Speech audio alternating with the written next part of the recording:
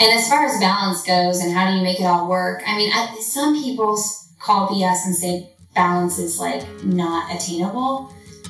And I think there are moments in life where it feels like it's not, but I think if you can really hone yourself in on the things that are important to you at different parts of your life, it can be. That's Lindsey Hein, and this is episode 41 of the Morning Shakeout Podcast.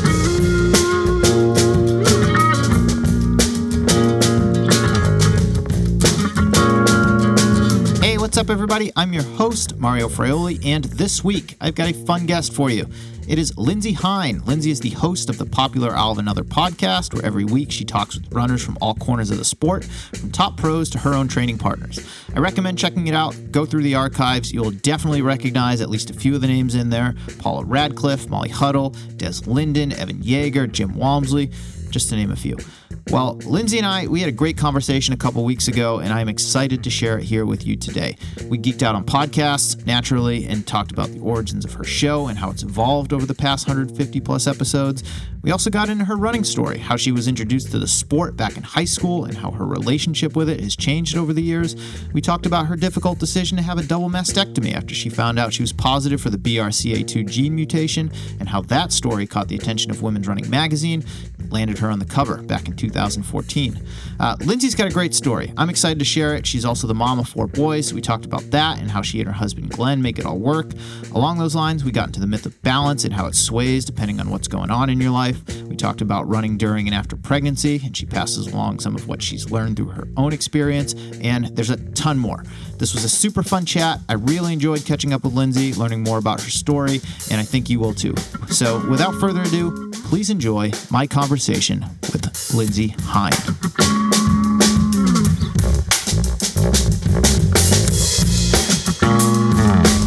All right, Lindsey Hein, we are rolling. Welcome to the Morning Shakeout Podcast. Thanks for having me. So we're in Austin, Texas. The running event is going on. What brings you to town? Podcasters Unite in Austin. And this came together kind of at the last night. On the fly. Are you hosting a show here at the running event? Yeah, I'm doing a show with Lily Trotters, and I'm interviewing Chrissy Mayo. And I'm also kind of doing a holiday gift guide episode, so I'm kind of putting that together while I'm down here, and there's lots of vendors down here. Well, let's get into things. Yeah. You are known primarily for your podcast, the I'll Have Another podcast with Lindsey Hein, who is you. Tell me a little bit about the origins of your show. It's so weird to hear that's what you know me for, because it's like, what was my life before this podcast? Because I'm so engulfed in it right now, you know? It is my life beyond my family. The origins of the show, well, I was looking for a podcast to fill my needs that I wanted to hear about running and family life and things like that. And I couldn't find a show that I wanted to listen to, so I decided to create it myself. What year was this? This was 2016. Okay. And had you had any prior experience interviewing anyone or talking to other notable runners, or were you even looking to talk to notable runners when you first came up with the idea to launch a podcast? No, I definitely had zero interviewing skills. I didn't know what I was doing in that regard. I thought I like having conversations with people. I like learning about people's lives. I love talking about running. I was already a marathoner, probably for, I forget my first marathon in 2008. So what is that, like? That's 10 years ago. Yeah, 10 years ago. So for 8 years, I had been a marathoner. So running was a big part of my life. And I knew that it would be a big part of the podcast. I didn't know that it would be this big, and I did try to get some bigger named runners on the show pretty early on, but I didn't realize that I would be making that a huge part of my show. When you kicked it off, you had just said you wanted to create the podcast that you wanted to listen to. What show did you want to listen to? I listen to shows when I'm on runs, like a lot of people, or when I'm doing laundry, or when I'm commuting in the car. And I wanted to listen to a show where I felt like I learned something, where I felt like I could be a part of the conversation, and where I felt happy when I left the show. Like when the episode was over, and this is the name, I'll Have Another, I want to feel like I want another episode. And so I tried to create this for other people. And it's been a pretty, big success in my eyes from start to where I am now. I mean, I didn't realize it would take off like it did. And I'm having so much fun with it. Yeah, it's massive. I know when I first was getting into the podcasting game almost exactly a year ago now, and I was in the same boat. I was looking for the podcast that I wanted to listen to. Yeah. And I am a nerdy, competitive runner who likes to get into the weeds on things, and I couldn't find that. And I had the same mindset. I was like, oh, well, I'll create it. And as I was looking at what else was out there, I found your show. I found the Alley on the Run show, which are both great, but it's not my audience. And you've had some amazing guests, and I've learned some awesome things about your guests. But I was like, holy crap, this show is huge. I think at the time you had maybe 600, 700 reviews on iTunes, which is a lot. And now I think it's probably well over 1,000. I rallied hard for that 1,000. I shamelessly asked for those reviews, Mario. I saw the results, and we can talk about that because that's something I struggle with. I hate asking for the reviews, but I know it's an important part of getting your show out there and getting people to recognize it. But I was blown away by how big these shows were and please don't take offense to this, hosts I had never heard of. Yeah. And some of the guests that you had had. So I've been in the industry for a while, and I've talked to a lot of these athletes, and they're not NBA stars and super off limits, but they're not always easy to corner for an hour so that you can have a conversation. So kudos to you on what you've built. It's inspired me over the last year, and I've learned a lot from, folks such as yourself and from Allie, and now we're seeing even more running podcasts starting to pop up, which I think is good for everyone. Yeah, I'm all about more shows popping up because I'm always looking for shows to listen to, and I appreciate your show because I do think that you've really hit what you were trying to hit. And there are so there can be lots of different running podcasts, but you are right in the fact that you get into the nitty-gritty, nerdy side of running, and it's good. Well, and I think it's cool that we can both have the same guests on our show at different times and have two completely different conversations that are going to resonate in completely different ways. And I think that's one of the most special parts of this medium. Like, who is this Lindsey girl interviewing Des Linden on her podcast? Who does she think she is? Well, you've had Des Linden on a couple times now. Man, I hustled hard for that second interview. I mean, I was emailing Josh, her agent, from the hour she crossed the finish line at Boston, and it took a while, but it finally happened. I think his inbox was probably pretty full. Oh, it was full. Mario, I was texting him. I was calling. I mean, I was not even backing down. But did you know, I don't know if you know this happened, so I got the interview just a few weeks before New York, finally, and I forgot to record my side of the interview. I didn't have it. That is one of my worst nightmares. Okay, well, it happened, and so I thought, what am I going to do? This sucks. I tried so hard to get this interview, and I feel like a dope. I'm embarrassed. But I just went ahead and emailed Josh, and I said, look, I messed up. I'm so embarrassed. You probably already hate me because I've emailed you 972 times. But can we do this again? Can we do it again?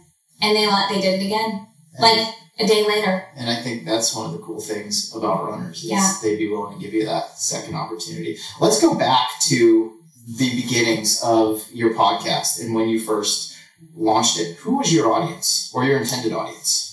Okay, so when I started the podcast, I had a blog called Out for a Run, and I started that blog after I started running marathons. That's when the running blog started getting popular.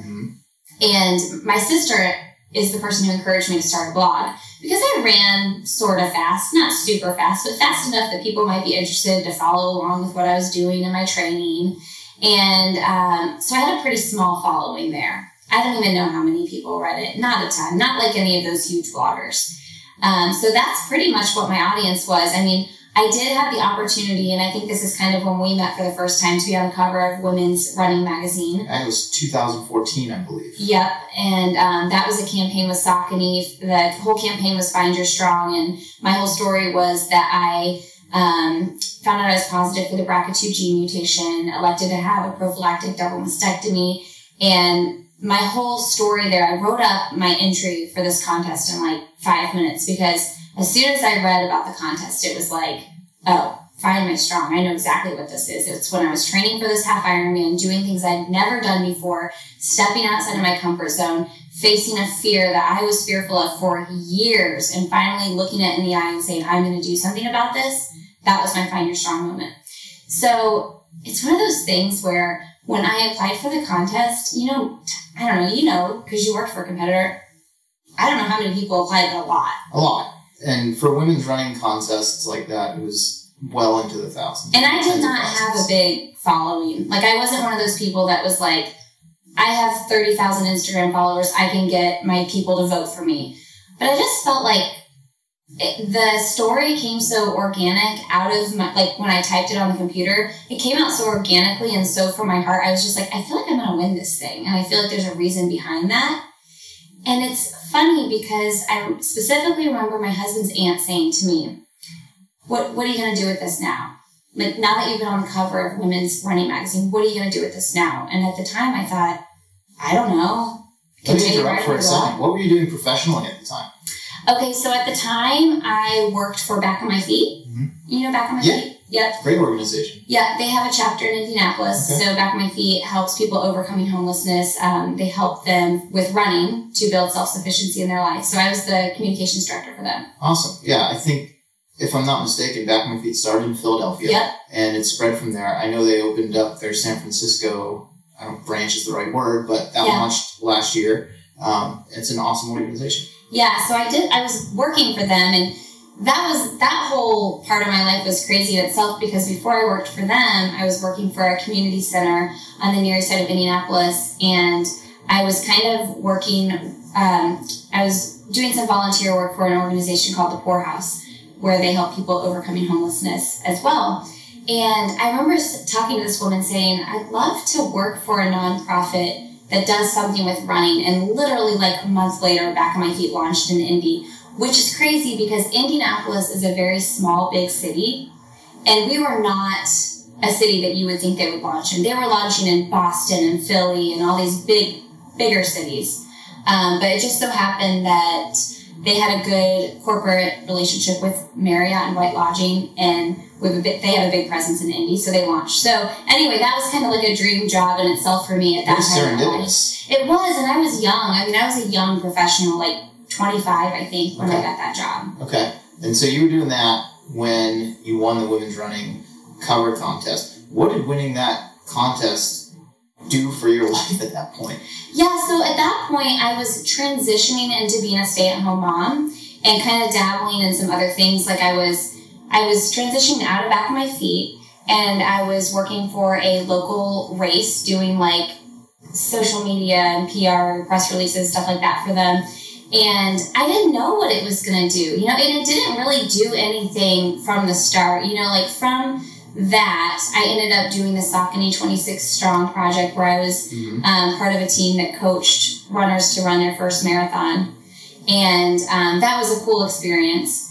But other than that, like, I was just doing my thing, living my life. And I think it gave me just enough presence, though, that paired with my blog, and just enough following, and not a big following, but just enough that I had people that were dialed in and that were listening to my story. And it was resonating. It was resonating, so that they would listen enough people listened when I started, and enough people shared it. I think that's how we get our show out. People liking it and then telling people about it, and that ripple effect. That's how it spreads, yeah. Yeah. And I think that's just really representative of the power of storytelling. Yeah. And having a story resonate, whether it's from an age group runner such as yourself who has overcome a lot of personal obstacles in her life, and there's a level of relatability there, or if it's an elite athlete who has followed a path that maybe someone can't relate to, but is certainly inspiring because of maybe something they've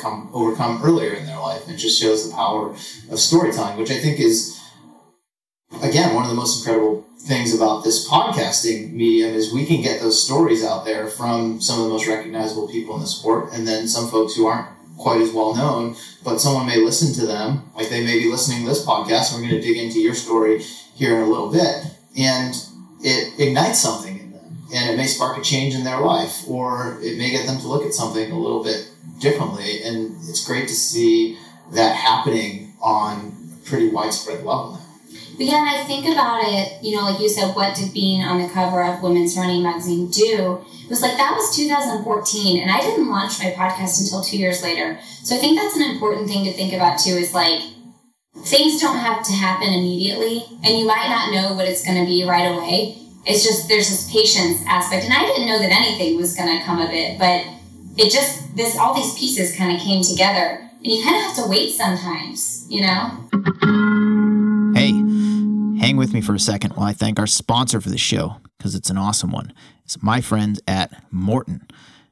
Maurten is the sports fuel used by many of the world's top marathoners, including Eliud Kipchoge, Mo Farah, Mary Keitany, Des Linden, just to name a few. It's also what I used to break my personal best at CIM a few weeks back. I ran 2:27:33. I started the race with a bottle of Maurten 160. I ran with it through 10K. Then I took Gel 100 packets at 12, 18, and 23. I had steady energy the entire way, no stomach problems during or after the race, and that was a huge first for me. Maurten's got 2 core products. They got a drink mix and a gel, both of which encapsulate high concentrations of carbohydrates to fuel you during your activity. They only use food-graded ingredients. There are no added flavors, colorants, or preservatives, nothing more and nothing less than what you need. Maurten has a special contest for Morning Shakeout listeners where you can win heaps of free product. And here's what you have to do. Go to Maurten.com/AMShakeout. That is MAURTEN.com/AMShakeout, and just register with your email address. Super simple. At the end of Maurten's sponsorship of this podcast, they are going to draw 10 winners at random. Each winner will get a full box of 160 drink mix, a full box of 320 drink mix, and a full box of Gel 100 packets. That entire package is valued at over $130, and you can enter for your chance to win at Maurten.com/AMShakeout. That's MAURTEN.com/AMShakeout. My thanks to Maurten for their support of the Morning Shakeout podcast. Now let's get back to the show. When you launched the podcast, who was your first guest? Because like me, you do an interview style show.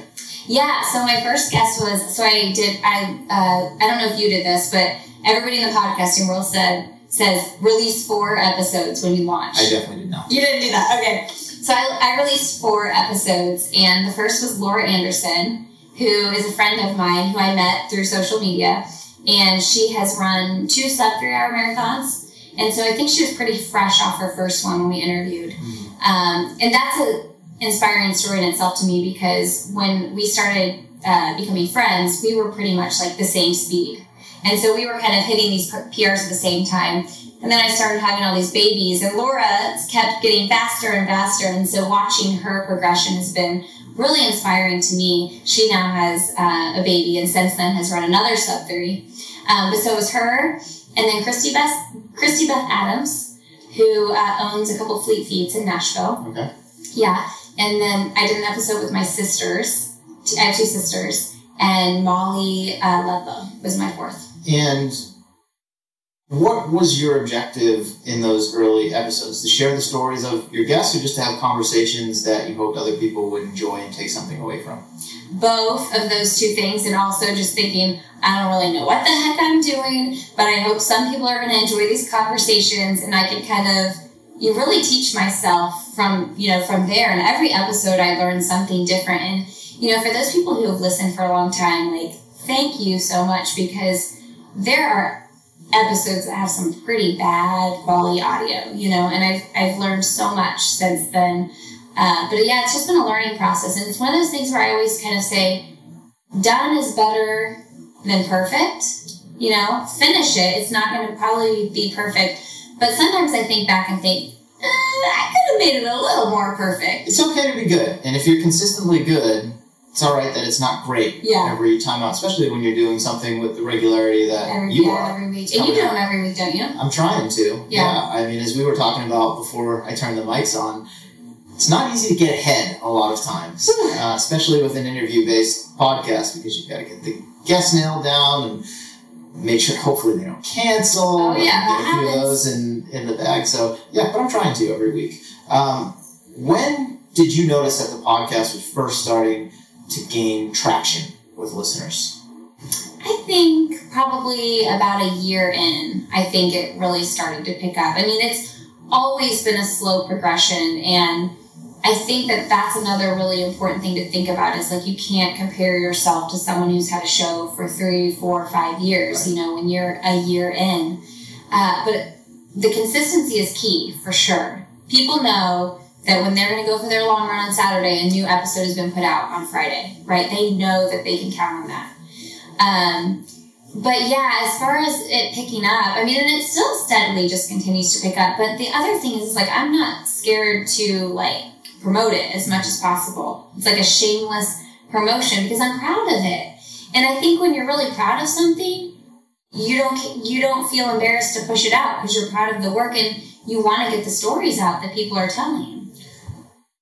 When did you first have the idea to reach out to someone recognizable and have a conversation with them for your show? So Sarah Hall was my first recognizable runner, and she was so sweet. She was just like, oh yeah, sure, I'll do it. And I think that was my first taste of, okay, these runners might be famous runners, but most of the time they're probably going to be really nice and fairly easy to get an interview with. Pretty down-to-earth people. Yeah, and I mean, now that, you know, once you've built your library up, when you pitch someone, you might not know who I am, but if I say I've interviewed Paula Radcliffe or Des Linden on my show, people are going to say, okay, she's reputable, you know? The Rolodex looks pretty good. Yeah.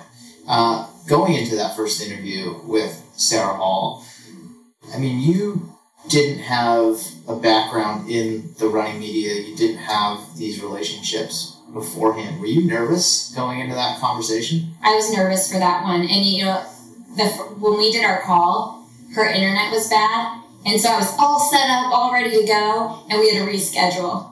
So you know that moment where you're like all fired up for something and then you're like, okay, I'm going to knock this out. In 1 hour, this is going to be done and I can breathe again. And then her internet just didn't work. So we rescheduled for like the next week or something. Letting the air out of the balloon. Yeah. But and you know what? Every time I would get nervous, I would listen back and think, why was I nervous? If I just talk to these people like they are my friends, it's going to be fine. And sometimes the professional athletes are a little bit harder to get into like that because they might not understand how my conversations are. Right. Where you might ask more serious questions, I might joke around with Emily Enfeld about her boyfriend, you know? So, and I try to loosen people up beforehand and say, hey, this is super casual. I don't know everything about every stat and running and things like that. And speaking of that, I've had a couple negative reviews saying sometimes I don't research as good as I should. And I think I've gotten a lot better about that. But I don't know everything about the running industry, but I think that makes me relatable to the everyday runner, right? Sure. Yeah. And I think that's who's listening to most podcasts is everyday runners who are trying to take something away that they can apply to their own life, to their own running, and that could be from someone like Sarah Hall, or it could be from the woman that you run with every weekend. And I think, again, back to what we were saying at the beginning of the show, that level of relatability is really what's most important. And you're right, not every elite athlete has that because that world is so different from what most people experience, and that's the only place that they've lived in some cases since like high school. Yeah. They don't know any different. I've had some tough interviews where it's just you're getting short answers and you're like, where am I gonna go with this, you know? But yeah, and I was gonna say something else about that. I forget. Well, you've had a very diverse list of guests over the last couple of years that you've had the podcast. How important is it to you now that it's established and you've had a number of recognizable names on there to keep that balance of the people you see in the headlines all the time versus those who no one would recognize or even, think that they should listen to? Yeah, it's important to me. I just, this past Friday, released an episode with my good friend Denise, who I actually came to Austin with 3 years ago. So that's just funny because we're sitting here in Austin right now. And she's 49. She's 54. She started running at the age of 49. Since then has run 3 marathons. She's overcome breast cancer. And she is the epitome of an everyday runner, someone who's just getting out there, putting the miles in, meeting goals, not running super fast. And it's cool because she started running at the age of 49. the people who listen to my show on a regular basis, they want to hear those stories. Is that story going to bring me a bunch of new listeners because she has 80,000 Instagram followers? No. But it's important for me to keep the integrity of my show to what the vision was from the start. Yeah, it's interesting because a lot of times listeners will send you feedback, especially if you solicit it from them. And I've noticed when I've had a guest on who doesn't have a huge following or isn't instantly recognizable, but has a great story and has a great presence on the mic, it can really just connect with me and connect with my listeners, that I end up getting more feedback about those episodes than I do sometimes the person who's winning all the races. Oh, for sure. And those are the episodes that oftentimes are the most meaningful. And that surprised me a little bit in a good way. I'll get like really heartfelt messages about episodes like that. And I'm like, man, I don't care about how many downloads this episode gets because this is speaking to people. Not me, the person I'm interviewing, you know. Well, we could geek out on podcasting for another couple hours, I'm sure, but I don't want to bore the crap out of all of my listeners. But one more geeky podcasting question for you. What does your process look like when you're bringing a guest on to the show? How do you prepare for the conversation? Well, that's an interesting topic because I had mentioned earlier about having a couple negative reviews saying like that I wasn't prepared enough or whatever. Now I always make sure to have a list of everybody's PRs for every distance right in front of me if possible. But I try to watch videos of people talking to kind of get their personality, just research any last races they've recently done, try to see their history. I don't like to get into the nitty gritty of like where you ran in high school, what your PRs were in college and stuff like that, because that kind of bores me a little bit. And sometimes I get into it a little bit, but I like to hear the now story and maybe the bigger pieces of the before story to what got you here today. But a lot of times I'll put together like 15 questions that I know I want to try to get to. And I have on the other side of my paper like a bunch of facts. Like, she did this race, she did that, and then I try to come up with like, any kind of random facts. But I really try to just listen to the conversation like you're doing with me right now and let it happen. Well, yeah. Yeah, and I think that listening piece is key. And oftentimes that's where you get your best questions from, by just letting someone talk. Yeah. And you never know where it's going to go when you just let them go. And that's been kind of fun for me. You got to have those over-prepared questions, though, because for those interviews where people say three-word answers and you're like, okay, where are we going with that now? You have to dig. Yeah. Let's get into your relationship with running. Yeah. What was your introduction to the sport? So I started running when I was 15. My best friend, Sarah, who I'm having dinner with tonight, she encouraged me to join the cross-country team. And so I did that. I was hesitant to. And I stayed on the team. I did track all through high school. I wasn't very good.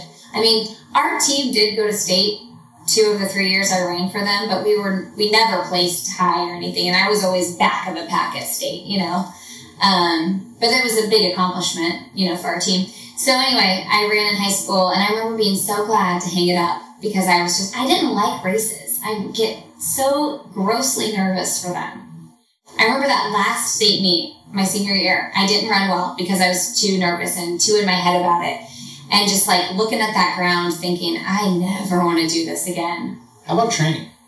Now? Then. Did you enjoy that part of it? Yes. Doing the practice? Doing the workouts? I loved it. I loved that was the thing that sold me was the team. I loved the team. Those cross-country girls on my high school cross-country team, the relationships we had were so different than with my friends that weren't on the team. You know, it's a special relationship. I mean, a lot of my best friends still today are people that I met within my first 5 years of being involved in the sport. And it started with my best friend, who is also here in Austin. Yeah. As part of, he's here as part of the running event. I don't know if your friend is, but, I mean, we met in high school. We were rivals in high school. And then we ran together in college. And then, we lived 3 miles away from each other up until a few years ago.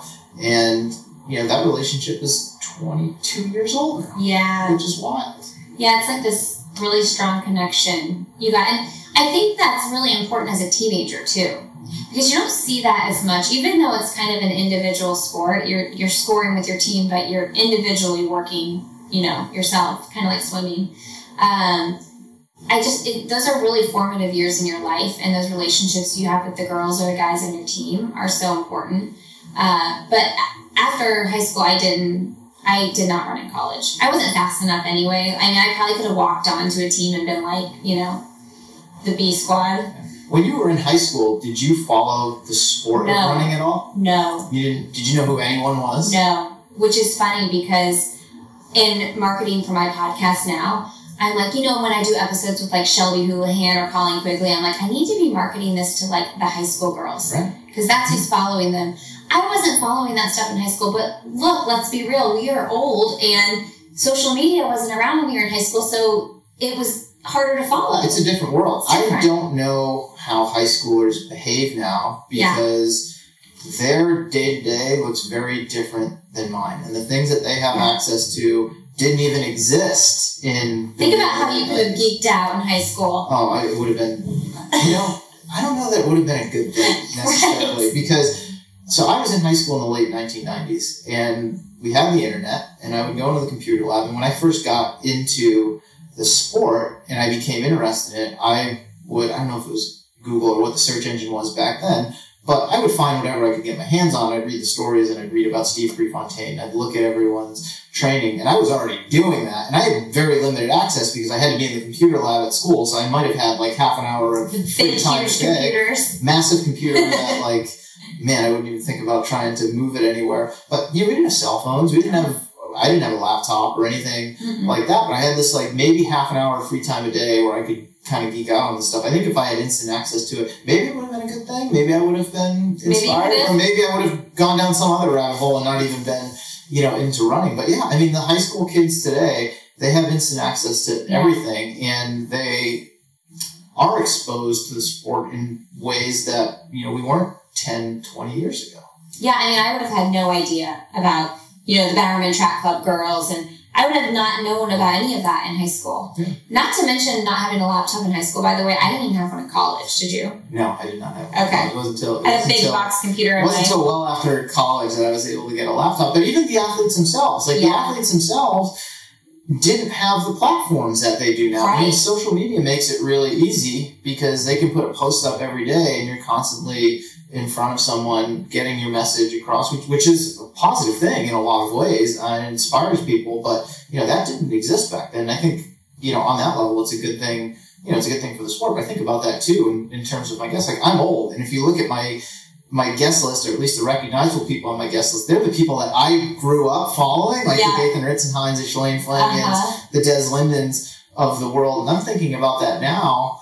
I'm like, well, I gotta, if I want to keep doing this for a long time, you gotta get relevant. I kind of do. I kind of have to You are so relevant. I have to go back in time a little bit and bring on some of these younger athletes who the high school kids are looking up to now, who they're going to follow for the next 10 years because Des is probably going to retire soon. Yeah. Shalane's probably going to retire soon. Dathan's probably going to retire soon. And it's like, not that no one's going to want to hear from them at that point, but they're, no offense to you guys if you're listening, a little less relevant. They're getting old. You guys are getting old. We're getting old right along with them. Who's the youngest person you've had on your show? That's a good question. Probably Scott Fogel. First episode, ironically enough. He's young. He's like 27. Yeah, and he's up that crowd. I got to interview more people like Scott Fogel because they are the future of the sport. They are the people. He's the guy that the high school kids are looking up to, and if they want to. If they want to be a pro athlete, they want to be like Scott Fogel more so than they want to be like a Mem Keflezighi now type thing. That's actually a good question. I've never thought of that. That's super funny that he's your first episode, and we were just talking about how everybody's older. Yeah. So we were talking about your kind of introduction to the sport, and we got through high school, and you said you didn't run in college certainly not for the team. No. Did you take a break at that point? I always ran. Like, I don't actually so we can get into this, but like my last pregnancy, I stopped running at 31 weeks. And until then, that's the longest I've ever gone without running. So I always ran. I mean, even in college when I, was like eating pizza and drinking beer every night and doing that whole thing, I still probably ran at least 3 days a week just because it was part of my life. And I would probably run 3 to 5 miles on a regular basis, hop on the elliptical. But I was not doing any races. I think I did my first race, maybe my junior year of college. I did the mini marathon in Indy. Okay. And I didn't train for it. I didn't run more than 6 miles, I think. I squeaked right under 2 hours, I remember, and I had lots of chafage on my legs. That's pretty impressive, all things considered. It is. I mean, I was pretty proud of that because I didn't know what I was going to be able to do, and I just kind of trotted my way through that. Well, since then, you've gotten quite a bit faster. You've run 3:11 for the marathon. You've qualified for Boston. You're going to go back to Boston next year, which I want to talk about. When did that... I'm going to call it a competitive spark. You can tell me if it's not that, but when did that competitive spark reignite for you after college? Yeah, so I mean, I think running breaking, it's like anybody who starts running. You have your time, your first time. So my first time for the half marathon was 1:59:50 or something ridiculous like that, so close to breaking 2 hours. And so then you go back the next year, and it was kind of we were just going to do this race every year. And every year I'd try to get a little bit faster, but I wouldn't really train. I would just kind of, run a little bit more. And I think it was probably my husband had a lot to do with it because we kind of would start getting competitive with each other. I actually specifically remember one year we ran the mini. We started together. And have you ever run that race? I've never run that race, but I'd like to get there. Yeah, it's a really fun race. You run along the speedway, the 500 track that the cars drive on. Yeah. Anyway, we lost each other on the track at some point. It was mile 6 or something like that. And I just remember thinking, I'm going to do my thing. He does his. And we saw each other in the finishing chute. And I was in front of him. And I think I beat him by 10 seconds. And do you remember passing him? No, we kind of just lost each other in the sea of people. Because it's a huge, massive race. So we just lost each other. But realistically, we were probably running within 10 seconds of each other for the last 6 miles. We just didn't know it. We just didn't see each other because it was so big. But I remember thinking after I beat him, I was kind of getting in the competitive spirit. So then we trained for our first marathon, and we trained with just Timex watches. We didn't, know anything about paces or anything like that. But I ended up running the mini that year in 1:37. And then I went and we were running our first marathon 4 weeks later. And I remember going to the Marathon Expo, and I was being a big dork, talking to the guys with the pace bands and stuff. And I told them I ran my 1:37 like any good running dork would do.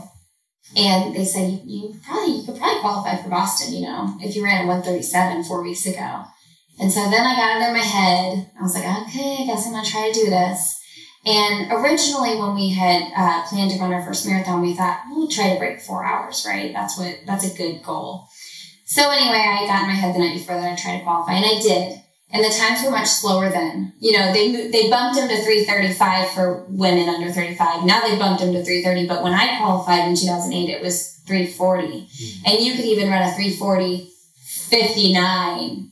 I ran a 3:39:52. So once I did that, it was kind of all right, if I could qualify for Boston my first marathon, what more could I do? So that was kind of probably when it started. So your husband's a runner. When did you guys meet? So we met in college. We worked together at the Village Deli. We went to Indiana University. And funny story about him is he was about 60 pounds heavier than he is now when we met, living the good life on Taco Bell and Mountain Dew in college. As you should. Yeah. As one should. So he wasn't a runner at all when we met.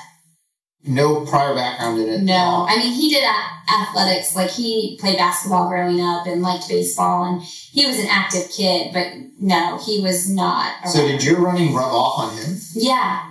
He started running. He knew that I ran when we met, and he was a little bit overweight. His family would kill me for saying that, but he knows it. And he started running to get in shape because he wanted to feel better. And we did a 5K, and then we did the mini together. I had done it the year before without him. So he did it the next year with me after we'd met. And, I think when I beat him I beat him in that first marathon. I left him at mile 17. We ran 17 miles together, and he was massively slowing down. I remember at one time he dropped a granola bar because that's what new marathoners do. They eat granola bars when they run marathons. And I like ran backwards to get his granola bar from him. And I thought, man, I could probably still qualify for this Boston thing because I didn't know much about Boston. I thought, I'm going to have to leave you. And there was this little out and back around mile 20, 22. And I saw him. We passed each other, you know.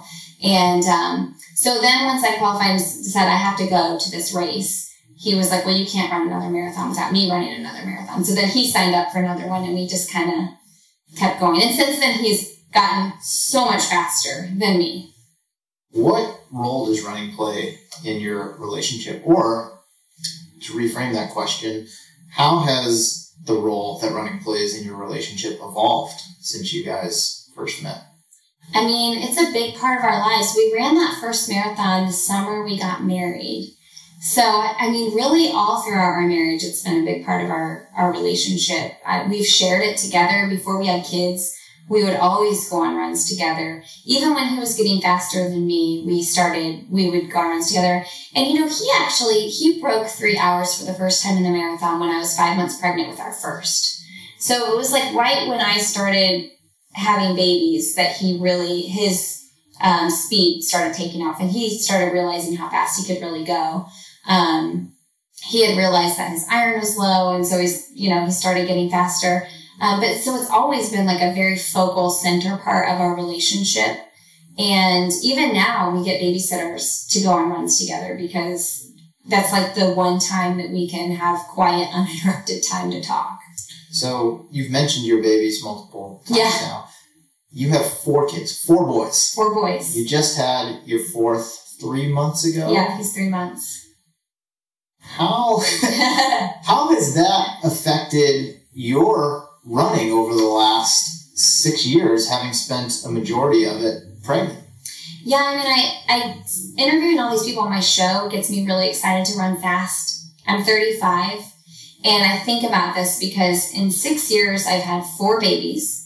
And also in those 6 years, I had a prophylactic double mastectomy, reconstructive surgery, and a tear in my plantar fascia.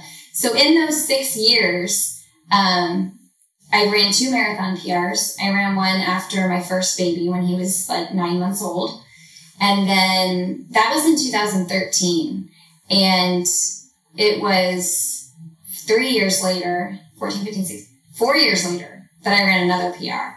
So it was like a long time coming. Like I had been in shape multiple times to do it, but then I would either get pregnant or tear my plantar fascia. And so I didn't have that opportunity. So thinking about, like last year, our 3rd child was 1 and I ran a 3:11. And that was kind of like, if I can do that with 3 really little kids on 1 training cycle, because I had been pregnant over and over again, what can I do when I'm done having babies? So running stayed a focal part in our lives during my pregnancies and babies, but I'm excited for it to be a little bit more serious now. I mean, like the fact that I can train for a marathon, I'm going to run Boston this spring, and I'm probably not going to run it super fast, but it's just like a good build, right? And then next fall, I can try to PR off that 3:11. Just to get a longer, uninterrupted stretch of training in could do wonders for you. Yeah. But, I mean, that being said, you've had some great success while you've had 4 kids and haven't been able to train for much longer than, a year maybe without never more than that. So, and you've bounced back. I mean, you had your 4th kid 3 months ago. You're running Boston in the spring. I know you're back to training. I got to start really training. Now, what advice would you give for moms who are coming back from pregnancy, whether it's their 3rd pregnancy or whether it's their 1st? My advice is to take each scenario as it is. My experience coming back from each baby has been very different. It's taken me longer every time. I bounced back really fast after my first baby. I think that has a lot to do with age, has a lot to do with my desires at the time. Like I was really excited to get back to running fast and running hard after my first baby. I was very motivated to do that. Less tired. I was tired because I had a new baby, but now that I look back and I have 4, I'm like, I didn't know what time it was, But And the big thing too, and I know this is kind of like, people talk about this all the time, but just like, don't compare yourself to someone else on social media, because you don't know what that person's really feeling. And, if someone else was able to train throughout their pregnancy really hard and feel good, they're probably going to come back a little bit faster. You maybe didn't have that same experience. And, with this last baby, I wasn't able to run through the end of my pregnancy. I maybe could have, struggled through it, but I got to 31 weeks and I was miserable. I didn't like running. It wasn't fun. And that's when I was like, I'm hanging this up. I'm done. I run because it's enjoyable and I'm not enjoying it.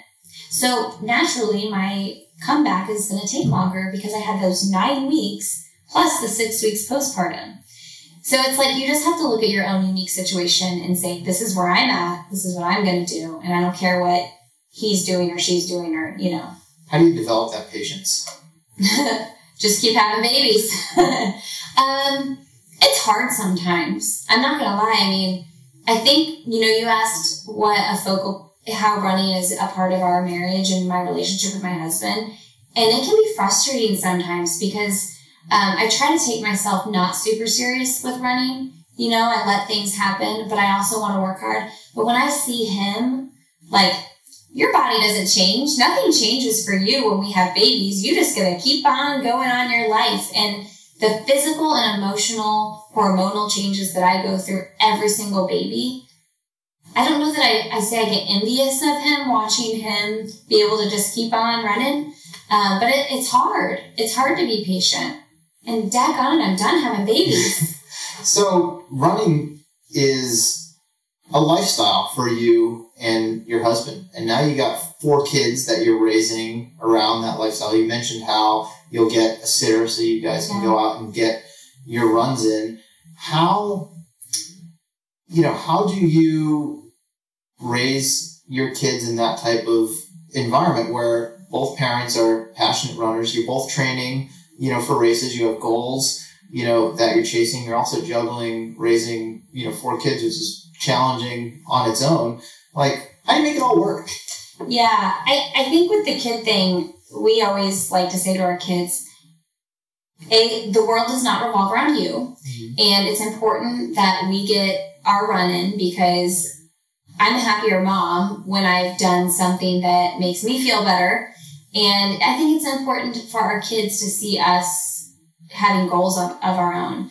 I think it's important for our kids to see my husband proud of me for running a marathon PR. And it's fun for them and important for them to go to a race and see me cheering for him, and the same with work. I mean, even with leaving them with a sitter at daycare or things like that, it's this is important for you to see me working hard for a goal, because guess what? In 15 years, you're not going to live with me anymore. And I'm still going to have this drive and this motivation and these goals. And you're going to be doing all this on your own. So, and as far as balance goes and how do you make it all work? I mean, some people call BS and say balance is not attainable. And I think there are moments in life where it feels like it's not. But I think if you can really hone yourself in on the things that are important to you at different parts of your life, it can be. Right now, this weekend, what's important to me is my podcast. But on Friday night, my family's going to pick me up at the airport and we're going to go home. And I'm not going to think about my podcast or any of that. So you just kind of have to separate it. The balance sways. Yeah. Depending on where you are and where you need to focus your energy, because work is something you need to focus your energy on. Your kids are something you need to focus your energy on. You're running, if you want to have a good race at Boston or run a PR, probably should focus your energy on it at certain points, but you can't focus your energy on all the things all the time. I think that's the big takeaway, which is applicable to even those of us who don't have 4 kids who run the house. I don't want to live a life where I say I'm too busy all the time, or I can't have balance because of X, Y, and Z. It's I can choose. I could have chose not to come to Austin if I felt like it was overwhelming for me and my buckets were too full, but I felt like I had enough balance in the other areas that it was okay. I love that. Let's get back to your story for a little bit. You've mentioned your double mastectomy. What was the decision behind having that done? So my grandmother had breast cancer in her late 40s. And then we found out later when she had got ovarian cancer that she was positive for the BRCA2 gene mutation, which then that gave my mom a 50% chance of inheriting the gene, which then if she's positive gives me a 50% chance. So my mom was positive, and I really put off that decision to find out if I had the mutation for like 3 or 4 years after finding out my mom had it, because I was really scared. You just didn't want to know. I didn't want to know. I wanted to know, but I didn't. I wanted to know if I was negative. I didn't want to know if I was positive. But then at the same time, I did want to know, because if I was positive, I wanted to do something about it. I was just scared. And it kind of going back to the Saucony Find Your Strong story, I truly was a marathon runner through and through. I just ran my marathon PR in the spring of 2013 at Shamrock, and I was burnout. I'd had my first baby. I trained really hard. I ran 3 marathons in 8 months, and I was just like, whoa. Yeah. Like I said, I bounced back from that first baby really fast. But I was burnt out from the marathon. So 3 marathons in 8 months will do that to you, baby or not. Right? I did one in November, December, and March.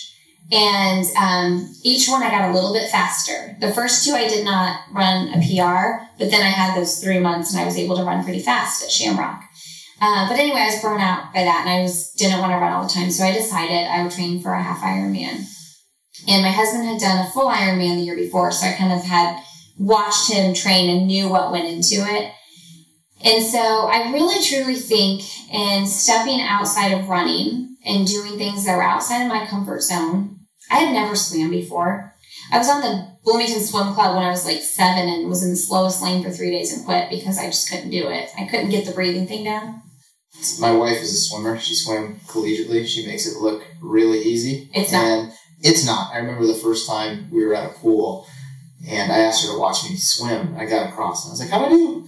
And she's like, you got to put your face in the water. I'm like, what do you mean? How do you know where you're going? She's like, you got to put your face down and you come up to breathe. You put your face down. It's not hard. Long story, it's not easy. It's not easy. Yeah, I have tremendous respect for you for giving it a shot because I have zero interest in learning how to swim so I can do a half Ironman. I know. Well, that's the only reason I did it. So I would literally get in the pool and I would be like, okay, 2 laps. And then the next day I would do like 5 laps. And, I really worked myself up, and I'm still not a good swimmer. I mean, my whole thing with that half Ironman was like, get through the swim, and you can bike, and the bike's hard too, but in the swimming and in the biking, even the biking, I was stepping outside of my comfort zone. I wasn't a biker. I remember I would just like be out on these bike rides, and I would be in the pool swimming where I was very in my own head because you don't have music, you don't have podcasts, you don't have a friend to talk to. And I knew that it was weighing on me enough. And I think that in doing those things that were outside of my comfort zone, I had the courage to say, okay, I can face this. And I called the doctor to schedule the blood test, like in the locker room. Because I was like, get out of the pool. You're thinking about it. You feel brave. Call now because you're going to get home and get caught up in other things. You're not going to feel brave in 3 hours. So I really think that was pivotal in making that decision. And so once I found out I was positive, funny story, they actually lost my blood test and they didn't lose it. They sent it to the wrong lab. So it took an extra 2 weeks to get the results. So, you're waiting. It's nerve-wracking enough as it is. Yeah. And I very, very much remember the day the doctor called. I was making granola and my one and only son at the time was sleeping, and it was her name on the screen. So I was like, well, she wouldn't be calling me if it was negative, and then it was her voice. And so I was like, if it's the actual doctor, she's telling me I'm positive. And so I just remember hanging up with her and holding my son when he got up and kind of crying, and then just thinking I just have to do what I have to do. And it wasn't a cancer diagnosis. It could, but it was still scary to me. I've always had a struggle with fear in my life. And so I think it was scarier for me than, for instance, my sisters who were negative. They were like, oh, if I'm positive, I'll just, have the surgery, get a reconstructive, that's a free boob job for me, that's kind of the way they thought of it. But to me, it was scary. Yeah, it sounds scary. Not that it's anything a male ever has to deal with. Well, they do actually have to deal with, but it's not a common thing. Yeah. In your case, once you had the procedure, did that I mean, any procedure is scary enough to go into. Did that eliminate fears for you once you had it done? It did. Or were you scared about other things? I'm still scared about other things. It's a constant battle, and postpartum I struggle with it a lot. And it's, I mean, even coming out here by myself, traveling alone, like that was scary to me. I have to focus a lot on like deep breathing and meditation and listening to calming music and really like talking myself out of, frankly, like panic attacks. Like I really do. And I always say my husband is the most calm, cool, and collected guy, and he just doesn't freak out about stuff. And I always say to him, I'm like, why can't I be more like that? It's not my nature, though. But you probably balance each other out. We do, for sure. I mean, he probably wishes I was a little less crazy. But yeah, that fear thing is always there. I almost feel like getting that news that I had the mutation and having to face that fear, it was really pivotal and really good because I needed something to face, and it gave me the opportunity to say, I'm going to do this. And going into that surgery was scary. It's like a 6-hour procedure because they take all your tissue out and then they put these expanders in. So you have the breast oncologist and the plastic surgeon in there getting things in and sewing you back up. And it was nerve-wracking. That was the focal point of your women's running cover submission. And your story got out because of it. How much do you talk about it now when not prompted? And how important is it to you to educate other women about this gene mutation and some of the risks that are involved? Yeah, I don't talk about it a ton. I don't think I brought it up on my podcast in general until about episode like 60 or so. And I did that for a reason, because I didn't want I didn't want the new people listening to like think of that as like my whole story, because it's certainly not. That being said, it's kind of been out now a little bit more, and I will talk about it in interviews and when people ask me, but I don't let it define me. I don't want it to define me. And I also think about women and men who actually go through breast cancer and serious diagnosis, and I'm like, I'm lucky. I'm lucky that I have that knowledge. It's like knowledge is power. And, another piece of that, the gene mutation, is it increases your chances of ovarian cancer as well. So that's something I also have to get screened on, and eventually I'll have to get a hysterectomy. So it's like, it's still something that I face and I think about pretty regularly, but I don't talk about it in my everyday life or, bring it up. Like, for instance, the other day, I was feeding my baby a bottle, because I feed my baby bottles because I can't breastfeed. And some girl said, oh, did you ever breastfeed? And in moments like that, I kind of have to say, I don't have to, but I usually choose to tell my story a little bit briefly. Sometimes I just smile and say, this is just what I've decided to do because I don't want to tell the story. Yeah, but it's a big part of your story. Yeah. But as you said, it's not just your story. And I don't think about it all the time, Sometimes it's not even in my head. We'll wrap up here in a few minutes. Yeah. Let's bring it back to podcasting, because as we've gone through this competition, I got a few more things that I want to talk to you about. Where does the I'll Have Another podcast go from here now that it is your job? It is my job, yeah. And I recently bought this like massive wall calendar because I'm like, okay, I really need to be strategic about the year, about who I'm bringing on the show, sponsors throughout the year, what events I'm choosing to do. A big goal for me in 2018 was to do some live events and to pick up some speaking engagements. I want that to be like an arm of my business. And I was fortunate enough to be able to go to the New York Roadrunners and do a live podcast with Paula Radcliffe. Which is amazing. Marathon weekend, yeah. What an opportunity. And you know what, though? You know how that happened? I had Christine Burke, who is the vice president over there, on my show. And I just told her on the show during the interview, I said, I would love to do a show with you guys. I just put my goal out there. And she immediately made it happen. And I'm not saying that will always work out that way. But I also think kind of putting yourself out there is how things happen. You can't be embarrassed to ask for things if you think you're qualified to do it. But I think that's an important takeaway, whether it's podcasting. Yeah. Or it's right. I mean, that makes me think of Des Linden. She put it out there years ago that she wanted to win the Boston Marathon. And she had come close. And then, she went out there and the stars aligned and she made it happen. Yeah. And not that that's what everyone has to do, and it's certainly not everyone's style, but it's okay to put yourself out there and have your goals and kind of make yourself publicly accountable in a way, because that'll keep you honest and that'll keep you motivated. And I think the second part of that is just the power of relationships. Yeah, totally. And, relationships just matter in life, and you never know what opportunities they may create. So, kudos to you for creating your own opportunities in a lot of ways. Yeah, and also not being scared of failure. Like, if it doesn't work out, like, nobody really cares about all the little details of your life. So if you put it out there and it doesn't happen, you don't really need to be embarrassed. I mean, sometimes you got to swallow your pride and say, you might be a little bit, but nobody's watching you through a magnifying glass like you're watching yourself. Yeah. You have your own podcast. It's a podcast you've always wanted to listen to.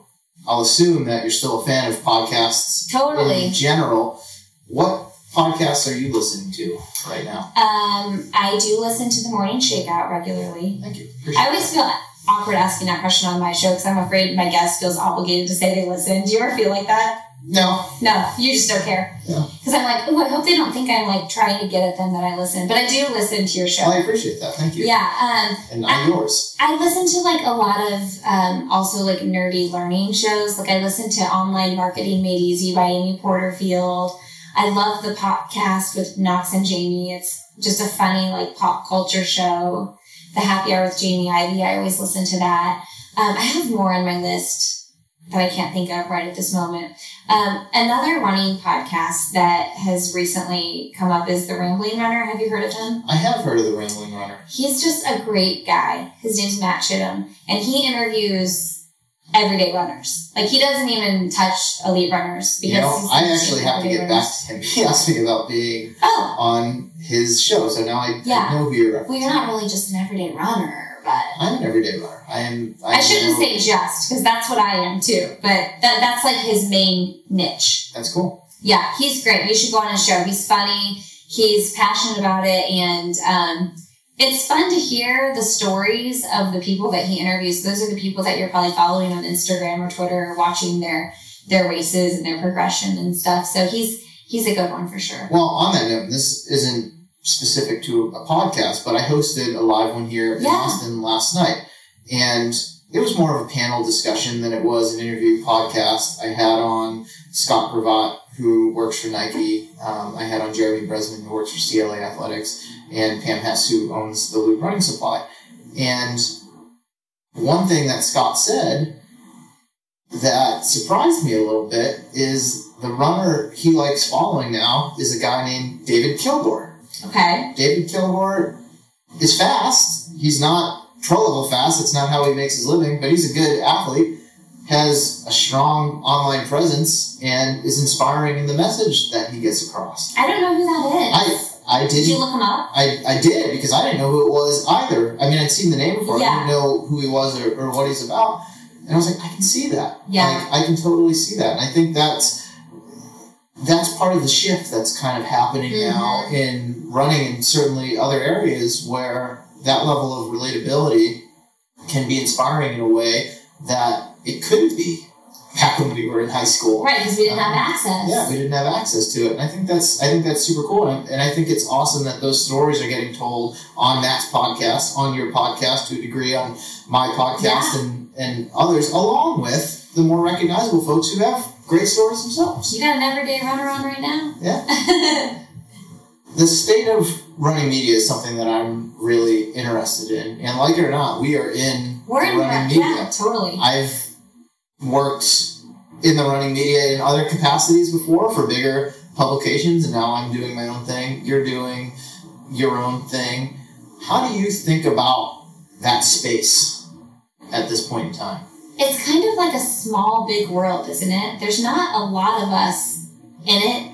But at the same time, there's so many runners. I was actually just at the, I went on a family vacation, and we were at Fort Lauderdale for the Thanksgiving, and there was a drumstick dash, turkey trot. was just looking around at all these runners, and I was like, there's probably 4,000. I'm like, I bet maybe 2 people here. Maybe 2 people know about my show. You know? And so it's weird to have this like space where there's so many runners, but really this community is pretty small. It is. I mean, there's not a ton of running podcasts. There's not a ton of publications.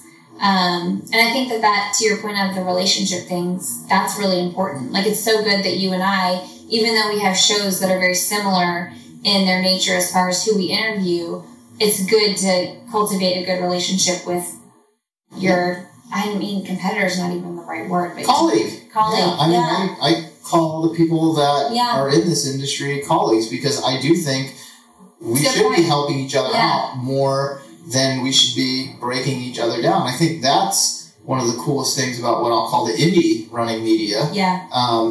Not just you, because you live in Indianapolis. I know, thinking about this that. Indie running media of, you know, you have a huge show, but in the grand scheme of podcasts, it's small. It is. And like, I have a devoted following, but in the grand scheme of things, it's small. And there are bigger publications out there which do some great things, but try to be everything to everyone. Whereas if you can be something really special to someone, or a lot, you know, a fair number of someone's, there's space for that. And I think running is, a lot of people run, but a lot of people run for different reasons. They're interested in different things. And I think it's super cool that, you know, there can be a number of people, and even, you know, to some degree smaller media organizations that can cater to a very specific slice of that population. Yeah. I love it. I'm having so much fun with it. I know, I was just thinking about this event. I guess I'm media, right? That's what I'm hearing. I'm considered media. You are considered media in today's world, which is a pretty cool thing. Yeah. I think that's a great place to wrap up our podcast. I know we both have separate dinner engagements to get to, but this was so fun. This was super fun. Thanks for stopping by. Yeah, thanks for having me. All right. I think that'll do it for this week's show. Thank you so much for tuning in. If you enjoyed it, or even if you didn't, hit me up on Twitter. That's at Mario Fraioli, MarioFraioli, and give it to me. The good, the bad, the ugly. I can take it all. You can also go to Apple Podcasts or wherever it is that you listen to audio and leave a rating and a review. Only takes a few minutes, but helps other listeners to discover the show, and it really means a lot to me. Thank you so much to everyone who's done so already.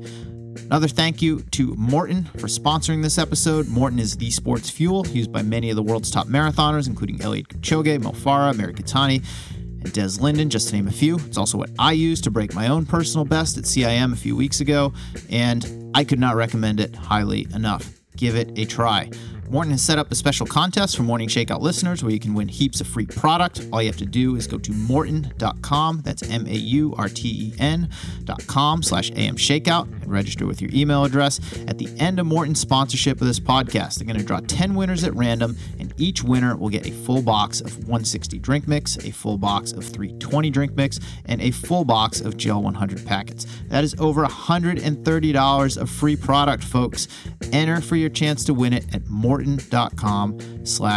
Shakeout. Once again, that's MAURTEN.com/AM Shakeout.